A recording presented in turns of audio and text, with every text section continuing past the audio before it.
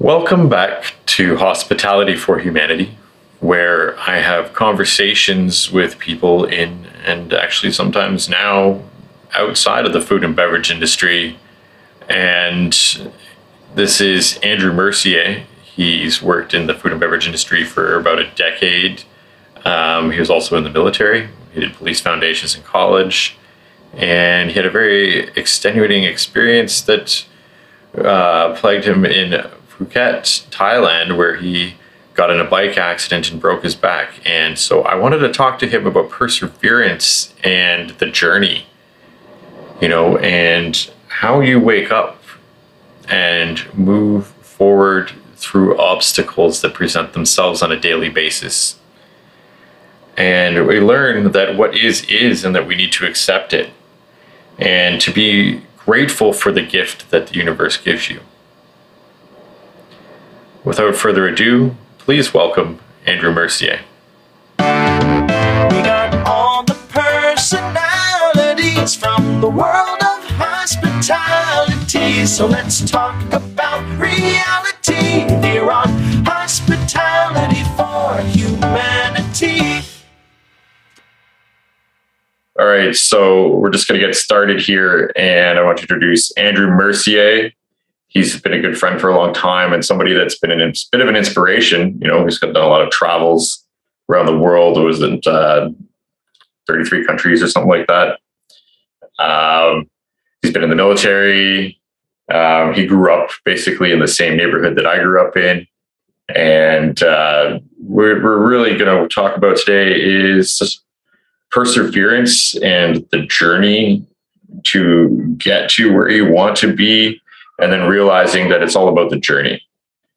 And there's a lot of obstacles that Andrew's come up to face in his life, and hopefully we can learn something from this.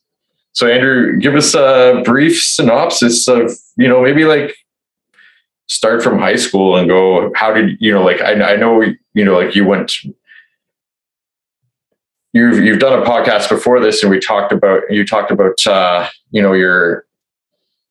your whole history of everything, but I want to get more into your feeling and your thoughts along, those things that go on inside your head that make you do the changes and make you make the shifts that you made.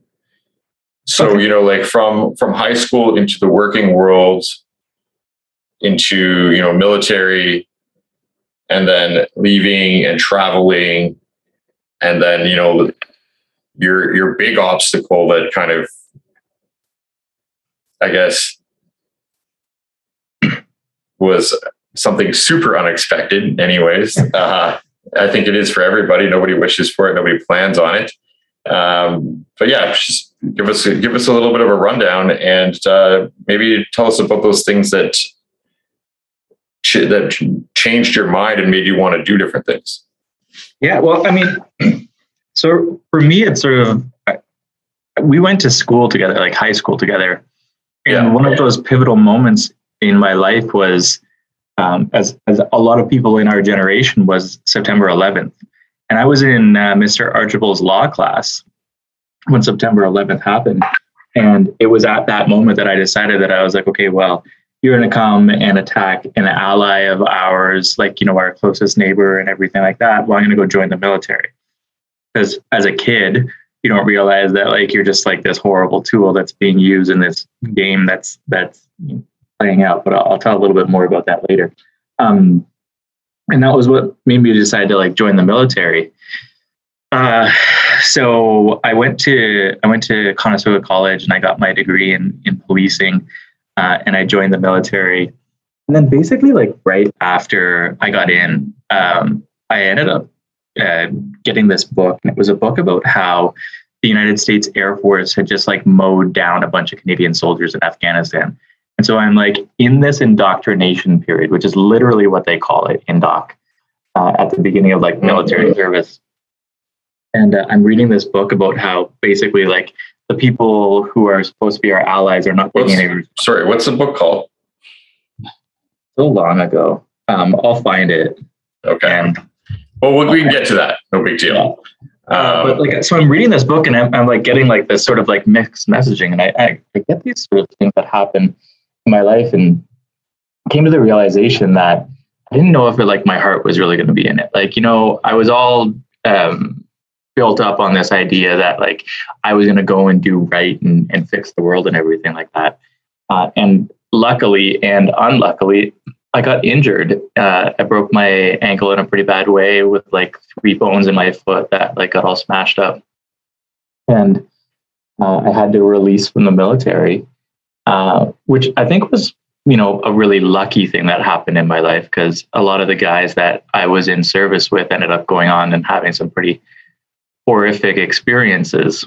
But that was, I came back from the military and I didn't know what I wanted to do. But I always knew that there was like people who were working in food and bev, and they were doing, pretty good money.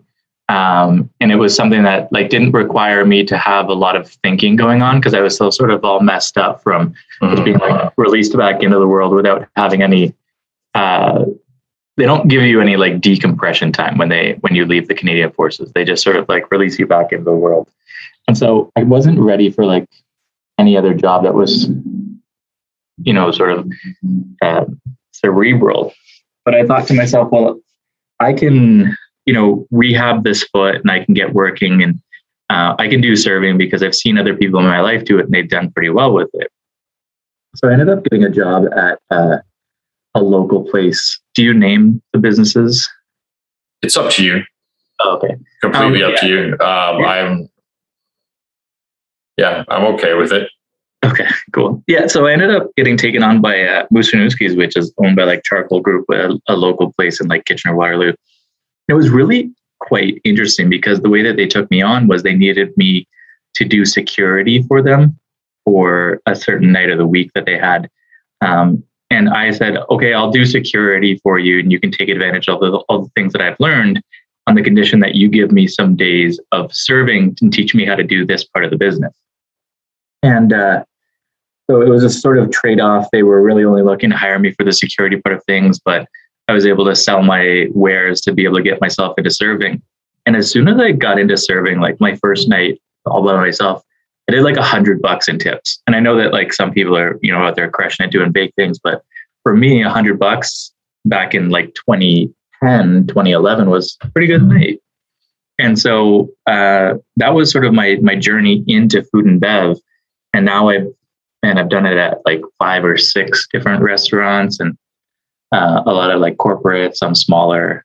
But I've loved my experience in it, and it's been eye-opening, and it also gives me a whole bunch of different like experiences that I travel all over the world and do various different things. So. Well, I have actually. I want to do something and roll back, because you started talking about college, going to college, going to police foundations, which I know a bunch of people who did that.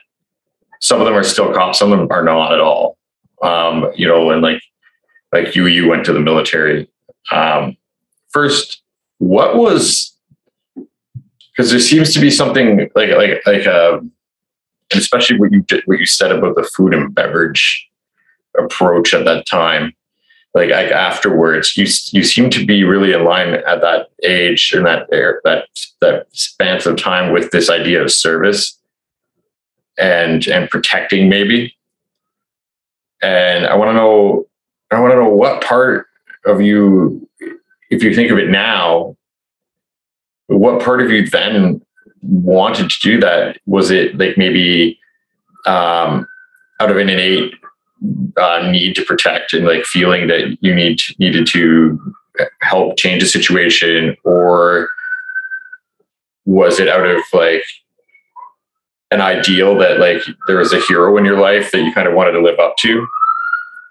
Yeah. Are you talking about like in the food and bev world, or are you talking about? I'm talking about like moving with like going into police foundations and then like moving into the military, because you were saying that it was based on, like seeing the attack on America of 9/11, and and then I would like to know, because it seems to be a huge turning point where you're reading this book about Canadians being fired upon by Americans, and it sort of changes your ideals start to change, especially as you're growing older and you're learning and you're like, holy shit, because this is something that, like I really question myself about too, because I also wanted to join the military out of high school. And I started reading books like yourself. And I really was going, holy shit, it turns into a mental obstacle. I'm like, I need to stop what I'm doing because I don't know if what I'm doing there or the direction I'm going follows my ethos anymore or follows, like what I'm doing. So like, where did that come from? Like the original thought of like wanting to join the police force and the military, because there's something like other than just being like, you want to contribute to the effort. Like you have to have an underlying of like, oh, I want to serve, or I gotta like, cause I find that like, for me, it was, I wanted to build, like fill a gap, because I thought that I could do something better than what other people were doing. Mm-hmm. Yeah. So for me, I don't know if you recall or not, but like most of the way through high school, the topped out at about 4'11" and just like this tiny guy. And so, yeah, part of it, to be perfectly honest with you, like going into policing was that very often, which happens with a lot of guys or a lot of people who are looking to go into policing, is like, if I get given power by the state, then I can take back all the power that all of my bullies took from me when I was growing up. And so, if you want to get back down to it, if I'm really thinking about it, that might have been one of the driving things for me to get into policing and to wanting to get into that kind of like law enforcement and that kind of things. But it was also just sort of like there was childhood traumas, and you can read into that exactly however you want to. That I also didn't see was being handled right in the Canadian legal system. And I thought that maybe if I was inside the system, I'd be one of the people who could change it. And so give me a half a second. Can you pause the recording for a second? Yes. I just got to go deal with something. Just let me know when you're back on. Cool.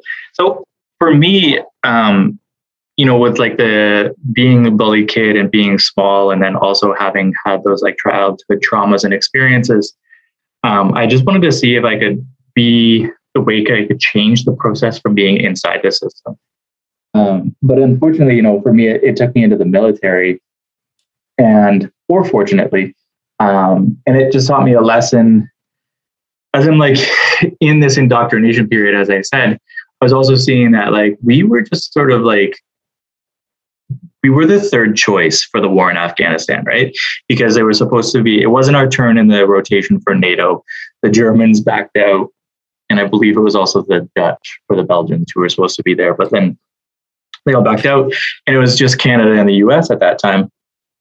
But like the US was like killing, blue on blue for our soldiers. And I was like, okay, well, that's not an acceptable thing for me. And it kind of started to put like this, I have a thinking part of my brain, luckily for me, that I couldn't turn off.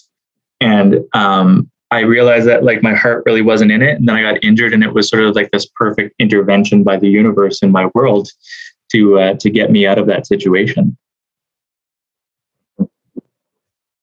So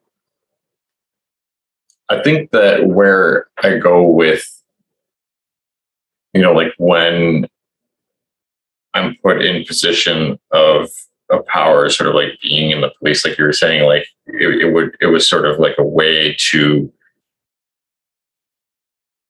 put yourself in a position of power that is over the people that were getting bullied, that were bullying you, right? Yeah.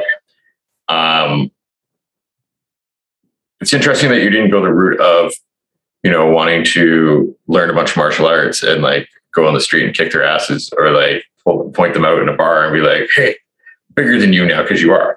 But I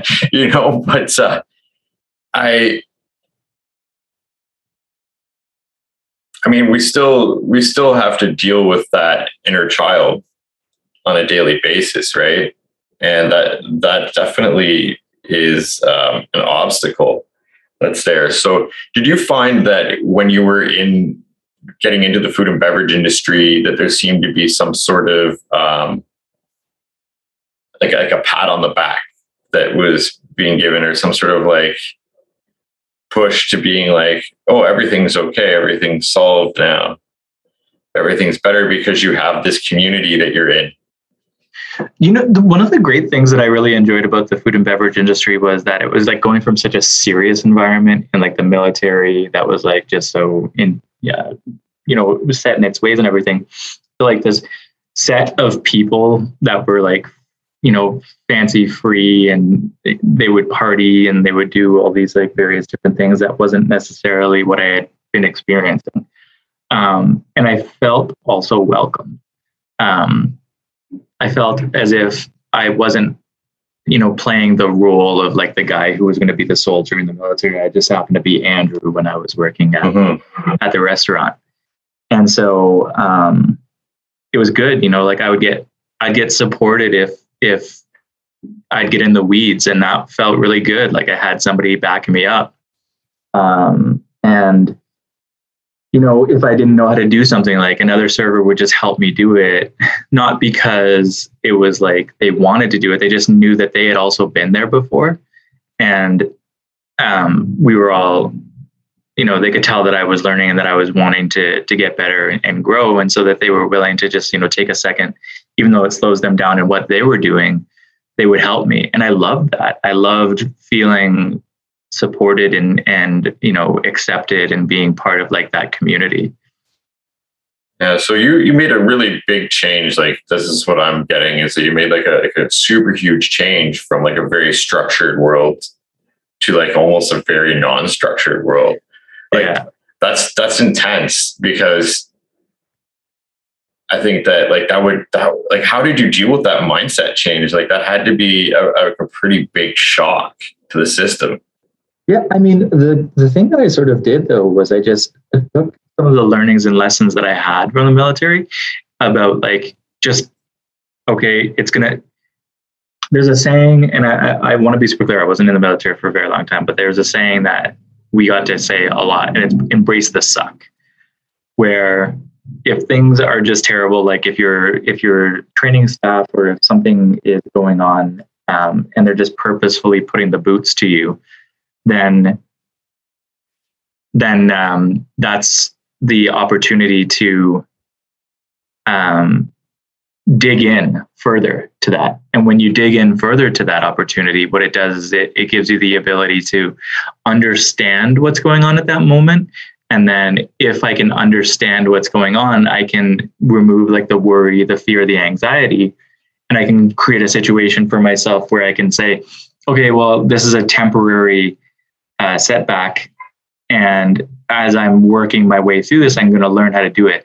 And life doesn't get easier, and you just get better at what you're doing, right? Like the tables never get easier to do, whether it's a table of 2 or it's a table of 20, it doesn't get easier to do it. You just get better at what you're doing. When I first had to start, I had to write absolutely everything down. And by the time that I was doing my last job in the food and beverage industry, like I would just look at people, listen to what they were saying, go over to the computer.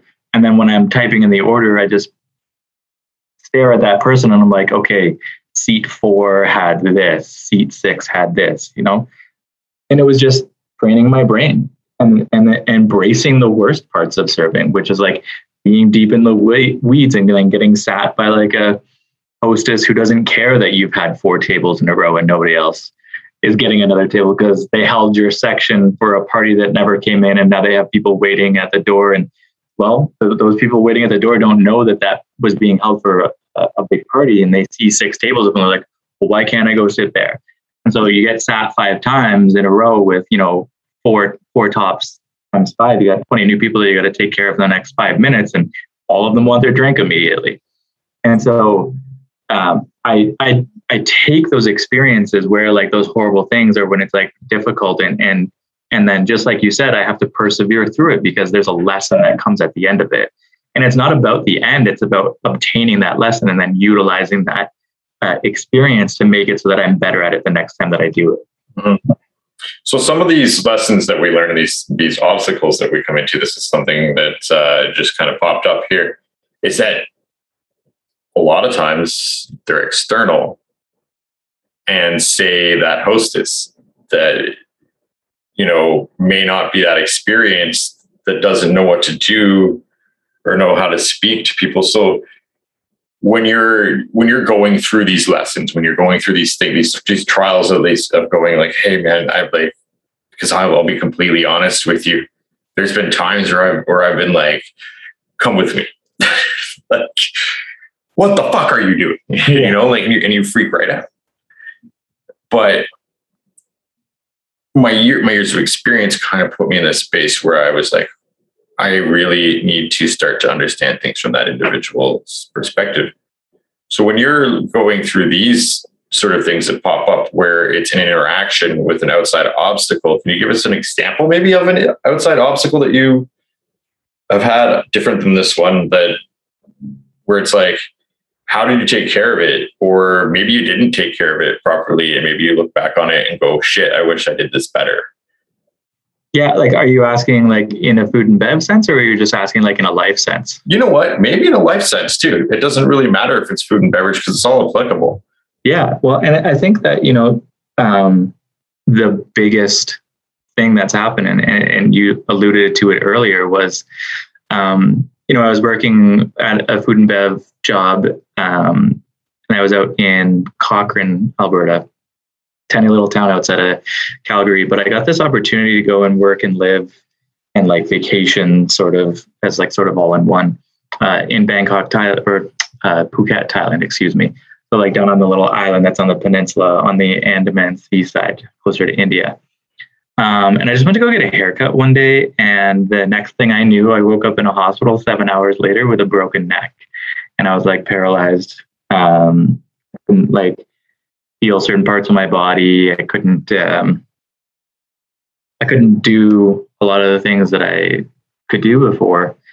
And that was the biggest obstacle that I've ever had to face in my entire life, because the very first obstacle that I had to face was simply getting the doctors and the nurses to hear, understand, and believe that something was much worse than what they thought, because they were getting ready to release me. They'd only taken X-rays of my body, and they couldn't see that there was 3 fractures in the vertebrae in my neck, and that was why I couldn't move my body. So the very first thing that I had to do was learn how to communicate in a completely different way, to be able to get a doctor who was willing to come in there and listen to what it was that I had to say. And hearkening back to some of the things that I had to learn just from like being in food and bev, like I had to learn how to speak to a hostess who was like a young person, and communicate with them in such a way to be like, listen, I'm happy that you want to seat my section, and I need you to give me 5 minutes in between each seating. And if you can just give me 5 minutes in between each seating, you don't have to go over and apologize to the table that I haven't been to them yet. And so it's simply for me about this process of slowing things down. And, one of the great athletes in all of athletic and sport, in my mind, is Wayne Gretzky. And he often used to say, when the puck would hit my stick, time would slow down. And I know that like the guys who are in the NHL are skating the fastest that can skate in the world, and then everything's moving quickly. When I have that puck on my stick, the whole game slows down. And when that game slows down, I know that I'm back in control of the moment. And then when I get in control of the moment, that's when I can create the biggest changes in my life. And so I slowed down, and I asked the doctor to come in and just listen to me.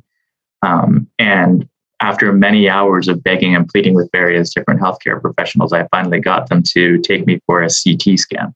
They were worried about if I'd be able to pay or not. And I pulled out my health, like I didn't pull out my health card, but somebody pulled out like my travel insurance health card. And then they were all for it. So I had to stop and think, how am I going to get myself through this situation? And, breaking my neck it's been the craziest thing that's ever happened in my life. I don't know a lot of people who have done it. So. So, what were some of the challenges that you faced when you came back from that? I think is where I would go from here, because you're all of a sudden having to change a whole bunch of things. Yeah. You're slow. You literally did slow the fuck down. I did. You had no choice. Did. Yeah. And I know when COVID hit and like when we went to lockdown, that I had to slow the fuck down, and it caused panic and anxiety. How was that for you? Like, not being able to do the things that you could do every day. Yeah. Well, I would say this. I have been given many great gifts in the world, and one of the greatest gifts that I've been given is people. And I was given a gift from a very, influential person in my life to say, when I lose control, take a minute to assess and breathe. And then I can do two things. I can fight what is and constantly be in battle with the way that the universe actually is, or I can accept what is. And I say it slow for people the first time they hear it. What is. And if I'm choosing to say what isn't, then I'm going to constantly be in battle. If I accept that what is, then I can say, okay, well, I know where I am right now. I can assess where it is that I want to be. And if you have a beginning point and you know where it is that you want to get to, then you can plot any trail that you want. So it kind of harkens back to that knowledge, that idea of knowing what you know and knowing what you don't know, and being comfortable in the fact that you know what you don't know. Yeah. Or not knowing what you don't know is kind of the part where we need to slow down and go, okay, well, I don't know what's coming next, or I don't know any. There's just a huge blank there, and I can see that this idea of taking a step back and slowing down is something that is very crucial. Like I'm right there with you. Like, I've learned that. Like, I've decided to take this time to build myself back up into a better person. And I think that, not to say that I wasn't in the beginning, but what I think that the point is that every now and again in the journey, we're going to have these little hiccups, sometimes huge hiccups in your case. But we have to remember that, like coming back and going, oh shit, maybe I should slow down a little bit. Maybe this is the universe's way of saying, like, oh, hey man, moving too fast, right? You're moving way too fast. You've got to take some time. You got to settle the fuck down. Yeah. And think about, really think about what it is. Because I think, like, maybe Andrew, maybe your point of view, maybe your thing was that, there was something else out there for you. Yeah. I would really say also, in the line of thinking that you're saying, being forced to slow down, some of the greatest gifts that I've had to, or I've had since my accident, have been like the very first day that I was able to pick up a fork and feed myself again. Do you know how crazy that is? To be like a 35-year-old man who can't feed himself, or like to be able to go and shower by myself without having to have like a nurse's aide or a PSW or something help me with showering. And so, like, it's the ultimate slowdown, because it's forced on me in such a way that, like, okay, my entire world changed in a split second. And do you know how grateful I am that I can use my hands? Like, before we started recording, I was feeding myself. Like, I ate right before we started doing this recording. The gratefulness that I have every time that I can use my hands to pick up food or an implement to feed myself. I was just at, I don't know if you know Kitchener-Waterloo anymore, but like, do you know Bima's Morang? Up by University and King. Not quite sure I do. I was super lucky. I got to go eat there a couple of nights ago, and I got to use chopsticks. It was sort of like one of the first times that I was using chopsticks. But to be able to pick up the chopsticks and then pick up food and to be able to feed myself, the ultimate slowdown. And I was so proud of myself that I could use chopsticks, because like this, we're super lucky that we have thumbs so we can pinch things. But I lost that ability for a little while. And now I'm so grateful that I get to have these little experiences often. And it's the tiniest little things in this slowdown that have made my life really amazing and livable. But it's also changed my perspective on so many things.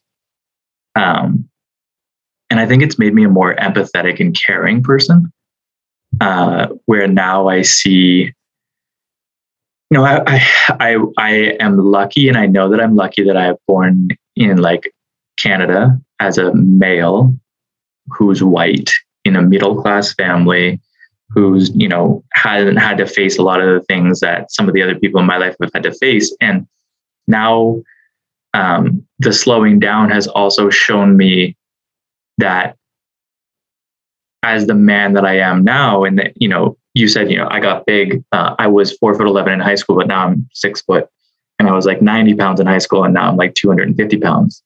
I can use my voice and I can use my physical presence now to affect change in people when I see things going wrong. And so now I'm a really big, loud advocate for people with disability things. So, don't park in a handicap spot in front of me if you don't have the sticker, because I don't care if you're staying there for 2 minutes or if you don't have the disability to use that spot, I'm not the guy to be there when you're doing that kind of thing. And I'll take up the torch for people now. And it feels good to be able to use my body in that way when I lost the ability to use my body for a period of time. So where I think we're coming to here is, using obstacles and turning them around to be something that you can find the ability to be grateful for, the change that it brings, and, maybe the awakening that happens or something, or like a light bulb comes on. I don't want to say woke, because woke culture is something completely different, and we can go off on another tangent on that another time. But I think that in your personal life and in personal experiences that people keep, and where I kind of want to keep going with this podcast is speaking with people that run into these outside obstacles and how they deal with them internally. And even internal obstacles as well, because they usually manifest the same way. Like, you have an outside obstacle, the internal obstacle comes up out of the blue, and you're like, oh, didn't know that I had that. Yeah. I didn't know I had social anxiety. Weird, because I'm the most social person that you could ever think of. And then, so what do you end up doing? Are you like career wise, like outside of, you come back from Thailand and you're going through recovery, and I know you came and visited me, obviously, because I was there. You came and visited me at my work, which was awesome to see you there, and chipper and enjoying things. But what are you doing for work, and like, what's your career path? Like, you got anything on the side going on right now, or? Yeah. So some of the things now that I want to do is like a big goal that I've set myself is I want to have $100 billion of assets. And people say, well, why do you need that much money? In fact, a lot of the time people are like, okay, well, you're really anti-billionaire, which, congratulations, you won capitalism when you've made more than $1 billion. But I want to take that money at the end of my life and I want to buy water tables to be able to give it back to the people who really deserve to have access to water. One of the harshest things I ever heard a human say or quoted was when the CEO of Nestle said, water is not a human right. I was like, fuck you, it isn't. I'm 90% water. Like every single person is 90% water. And if water isn't a human right, then what is? So I've aligned myself again, as I said, some of the greatest gifts that I have in my life is people. And one of the people in my life was the guy named Brad Hart. And he taught me, he said, Andrew, your gift, or one of the things that you're quite good at, is to be an owl. You just run around saying who, because you don't need to know everything if you know everybody. And so if you're an owl in life and you can meet enough people, you can get anything that you want and or need. So, at the end of my life, I want to have $100 billion that I can buy water tables with, to be able to give water back to people. But some of the things that I'm working on right now, projects in like solar, working on projects in plant medicine, things like that, helping companies get funded, helping them to be able to build and grow their businesses and make their effect that much more in the world. And really focus on working with companies that have that same sort of idea of like, I'm building a company, but I'm also building it to like the world back from like this crony capitalism or the way that business was done before. Mm-hmm. So my dreams are giant now. Well, I think that's the way to go, really. Small things are great. We have to have milestones that we're working at in order to achieve the end, because the milestones and that journey is, I think, where like the most beautiful things happen, and that we tell our story. Once we get to the end, that's ascension, that's death, whatever you want to look like, whatever you want to call it, right? That's it's passing into the next realm, or whichever way anybody looks at it, and depending on their religions or their beliefs. But we're not done our journey until that happens. Yeah, absolutely. I think that where you're going with it is awesome, that you've created this purpose and gift from this gift that you've got, where it's like, you're like, and that gift that you want to give, where it's like, this is exactly what I want to do. I'm curious about the $1 billion figure, the $100 billion figure there. How did you come up with that? I just said, what's the biggest number that I could think that I could ever amass for myself in my lifetime, based on the number of years that I have left. Mm-hmm. And so if I can get myself to $100 billion, that's 10 times more than I ever thought that 10 billion was a number that I thought was big. But if I, go for 10 times more than that, and not necessarily using like that GC model, but just necessarily like aim much bigger than I think that I'm capable of, because the doctor said that I would never walk again, that I might not, use my hands, might not walk, might not do any of this stuff. And I walk perfectly fine. Like I did 5 kilometers a couple days ago, and like I can pick up chopsticks and feed myself. So I didn't, the limitations that other people are putting on me are way less than the limitations that I'm putting on myself. And if I can put a giant goal that I think is even, it's that butt puckering goal where you go, like that's scary. And then say, okay, well, I'm going to lean into it, and I'm going to go and I'm going to get that, because it's a silly saying, but if you shoot for the moon, you end up among the stars. I mean, like, we know that the stars are way further out than the moon now, but it's that understanding of like, go for that big dream, go for that goal. And then just like you said at the start of this, persevere. I've had a lot of opportunities just like fizzle out. And I've had people who would like lied about their capability of creating companies and, take money from people. And, it's just, I'm just going to keep going. I don't care. Like, I'm going to find the right people, and I'm going to work with the right people, and I'm going to be able to get to the things that I want to get to, because I obviously, having, almost died a couple of times in my life, and been dead one time with the accident, because I was dead on the side of the road from the accident. Just like you said, like there's something more for me. There's something else that I have to do. There's something else that I'm going to create in this world.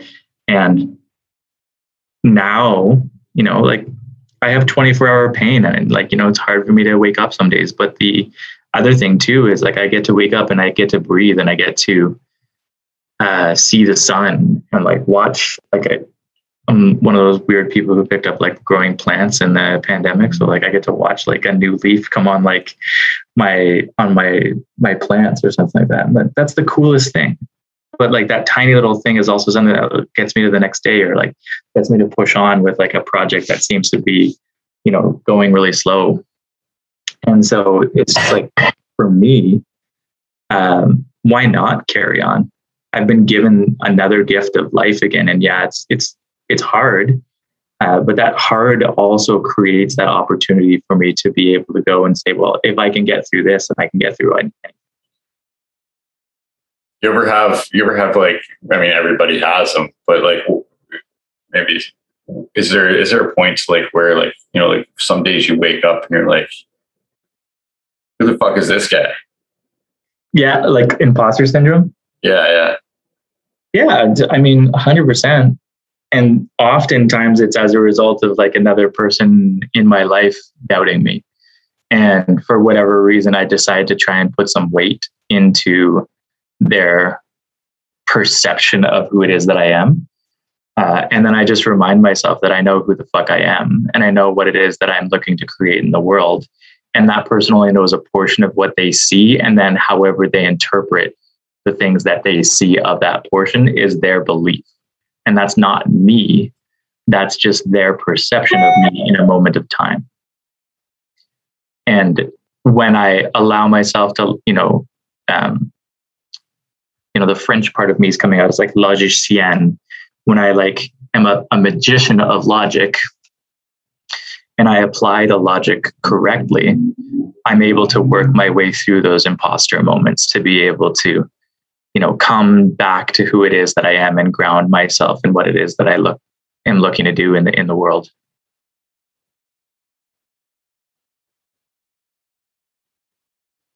That right there is kind of a big one for me because, with a lot of the changes, like I've like last 2 decades, I think I've like been over 2 decades, been food and beverage.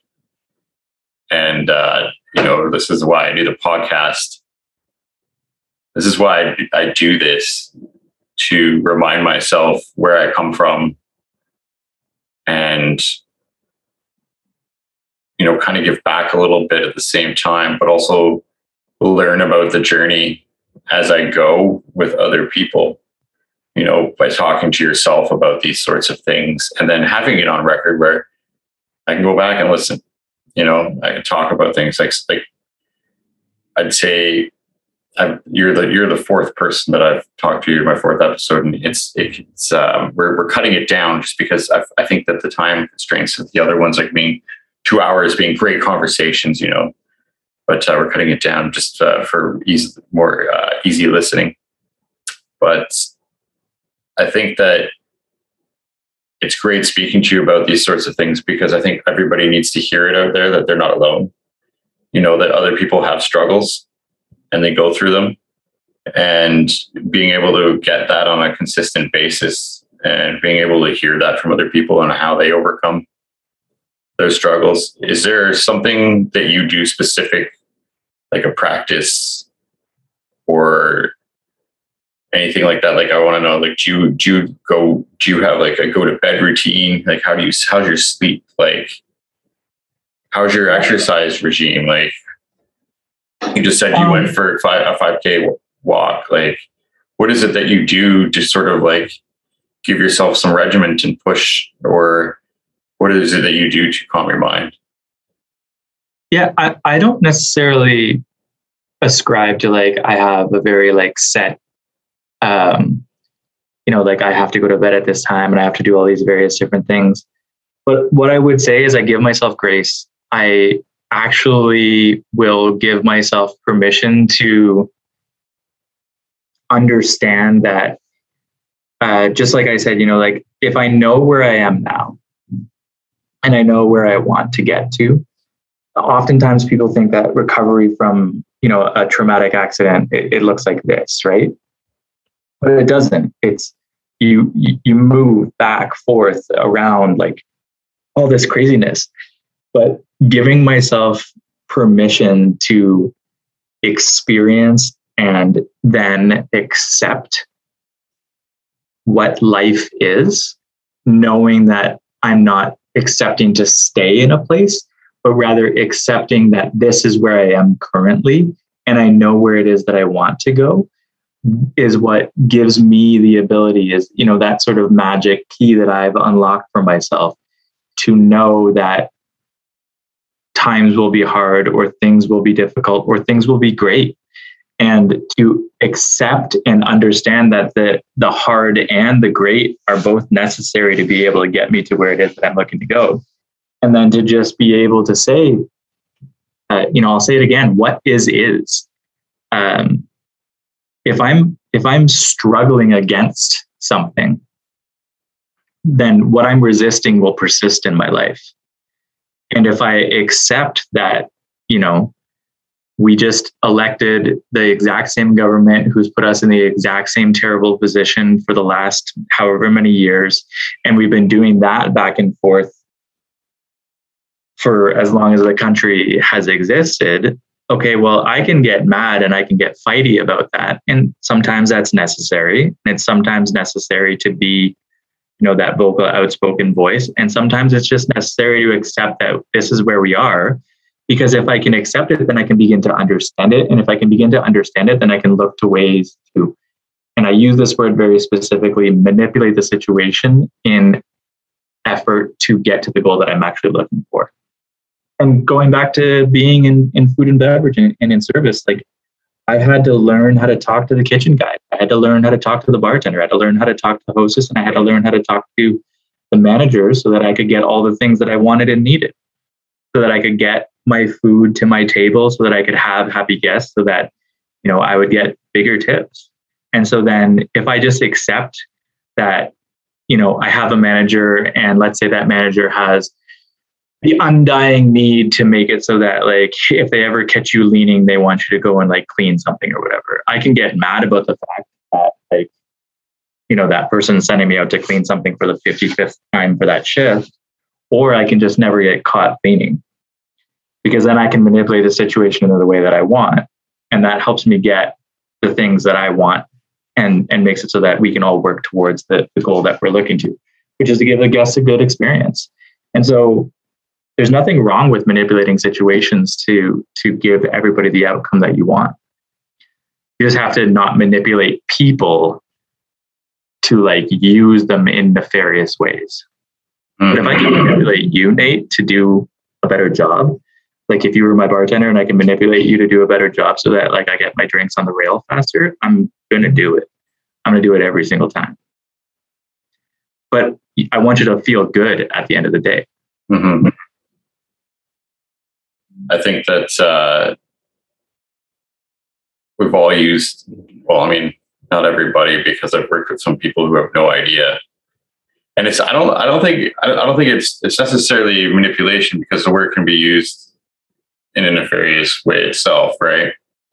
Because like, especially with everyone's, like, people's cognitive association of it, it's like, oh, well, that sounds like a bad word. A word is just a word. Word is just a word. Yeah. And it's not a bad word to an extent where I'm saying, like, I want to get a result from somebody, so I'm going to learn how they behave so that I can adjust the way I speak to get that result from them. Yeah. Which they would otherwise. It's the exact same thing, right? So you gotta I think where I'm going with that is, like, I was like, well, there are some people that'll probably want to avoid that whole segment just because we use the word manipulation, but I want to make it clear that that's just a construct of what society's given us, that manipulation is a bad thing. It can be good, like you said, absolutely. Just not in a nefarious way.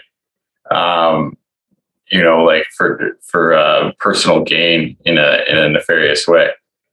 And we don't really need to go into what those are, because I think your imagination can fly on that one. Anybody's can.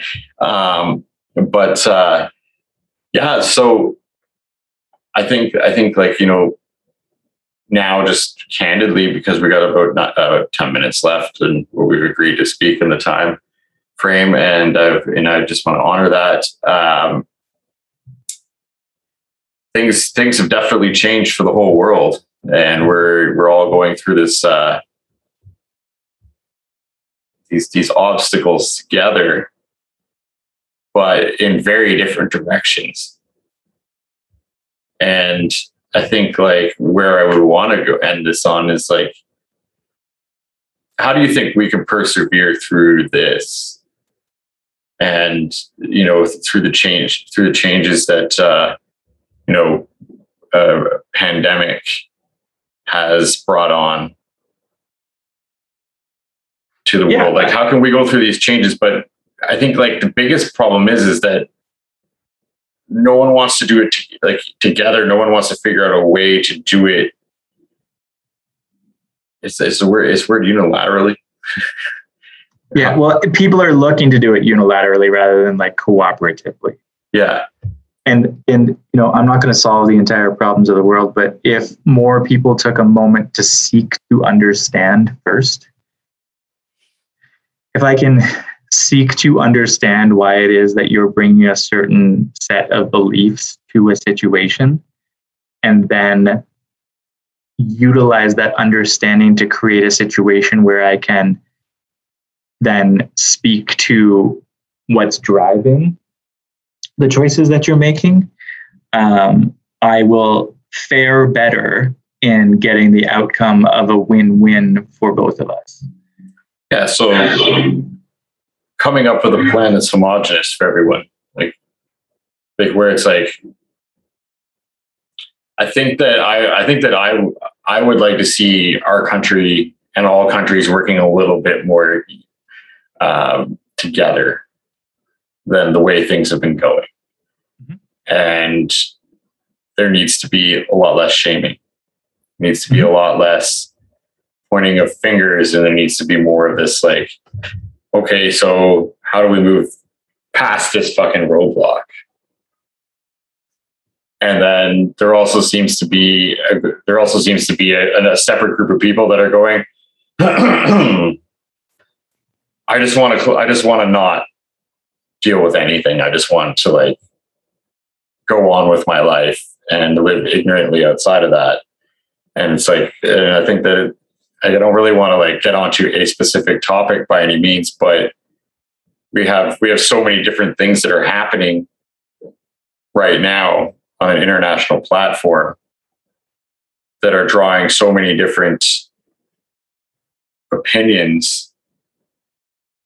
I think like, where do you think we go? How do you think we persevere? Like, is there going to be another catastrophe that's going to happen that's going to slap us and make us go, oh shit? I mean, it's a choice, right? I could have just chosen to stay lying paralyzed in that bed and let myself die if I wanted to. I have to choose to want more for myself, and I have to choose to want different. And I have to also then direct my energies in the right direction. And I find oftentimes what I'm seeing is well-intentioned, intelligent, and good-hearted people directing their energy in a direction that isn't actually going to produce a fruitful result. And sorry, can you repeat that? You just got to fade a bit there. Sure, no problem. I see good people that I've known for a very long time putting their energy in directions that isn't necessarily going to produce a fruitful result. Mm-hmm. And so then my responsibility, if I choose to take it on, is to seek to understand how it is that person came to the belief that they hold, understand why it is that they're looking at the world in that certain way. And then if they are willing, speak with them and engage with them in such a way that allows me to say, well, maybe the world would look a little bit different if you did it this way. And that is a noble pursuit in my mind. To be able to say, I love that you're willing to engage in this high level thinking. Let's teach you now, if you choose, if you allow me to, let's teach you how to think more critically about the thing that you've decided to engage with, and then utilize those critical thinking skills to create a synthesized understanding to be able to create a hypothesis to move forward from.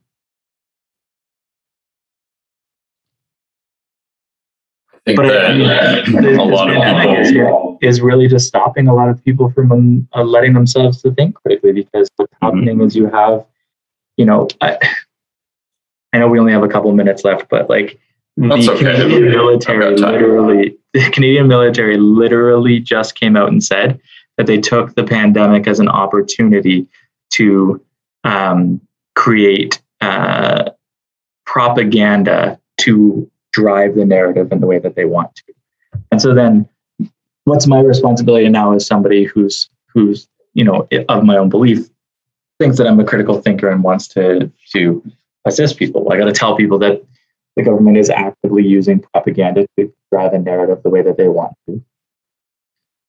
The government is actively using a narrative to drive propaganda the way that they want to. They've come out and they've admitted to it because they got caught.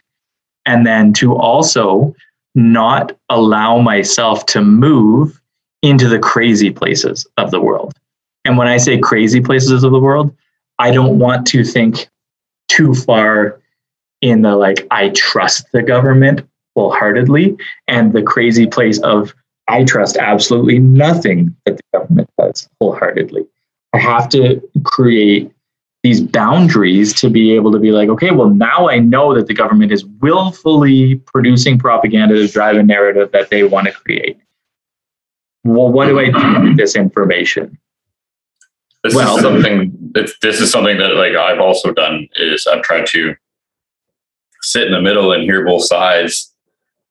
And now it's like, well, if they've taken the cart and run with it, like run in their own direction with it, what else have they been doing? And I want to be careful with the what else have they been doing? Because what happens, I see, is people will end up in this world where they start going on various different places to get information. And then they stop critically thinking about that information and the narrative that propaganda or that producer of that information is looking to get you to believe.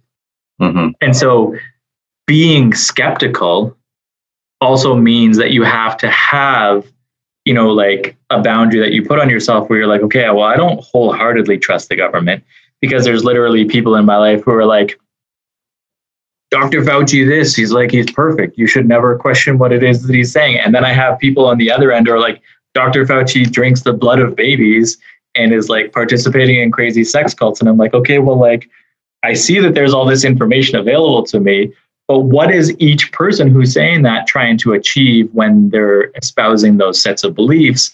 And then how can I take the information from both sides and synthesize it together to create a rational, coherent and cogent argument that then I can take to the world and say, well, yeah, we shouldn't trust the government completely, but we should also not distrust the establishment so wholeheartedly that we end up in this place where outside factions the West is constantly at risk of being destabilized, because we constantly have changes of government, where there are certain countries in the world who haven't had a change of government for more than 50 years. And as such, they can drive a narrative over and over repeatedly until it becomes that indoctrination period. And so it's our responsibility. If we have the freedoms, we also have to take the accountability for those freedoms to be able to be like, okay, well, I have to also be a responsible citizen to the country if they're giving me the freedoms they have. Don't you think that a part of it, though, is that we've kind of been indoctrinated since day one, because, Canada and North America are supposed to be this big land of the free, and nobody thinks that anything can happen at home. Yeah, but we're not. and we haven't been free since, 9/11, and we haven't been free since the end of World War II, and we haven't been free since the first people of European origin came to this country because we were leaving, persecution from the British government, and also just sort of like we were bringing tyranny down on the world on this side of the place anyway. So if I take it back to that, then I can say, okay, well, we've never actually been free. And we also have freedoms that have been given to us, but they can be taken away at any time. And as such, it's my responsibility to learn how to operate within those freedoms to get the maximum benefit for as many people as possible. Mm-hmm. I think that, like coming into going full circle back into our original conversation is that, it's all about persevering through what we've, our journey is, and understanding what our obstacles are, whether it's a known or it's a known unknown, and, understanding, like you said, what is. And I agree with you on that. Like if we try to fight it so much, again, like you were saying, like what you're resisting will persist. Or what are we resisting? Like we have to figure out what it is we're resisting, I think, and then so we'll better know what's persisting so that we can stop and overcome that obstacle. Yeah. And I think that we've got some great messages out of this conversation with you. Well, I mean, thank you for allowing me to, vamp and share some of the things that I've learned in my life. And, there's lots of more opportunity. I'm happy to come back and chat with you about a bunch of different other things. But yeah, definitely. We can do a part 2 because usually they're about 2 hours. Yeah. We've got a lot of time we've got, you and I could talk probably forever on these sorts of things. But what we're going to do is just going to call it right now. And thank you.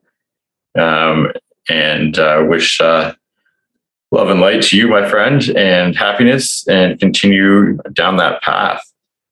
Thanks, man. I love you too. All right. Take care of yourself, brother. You too. Take care.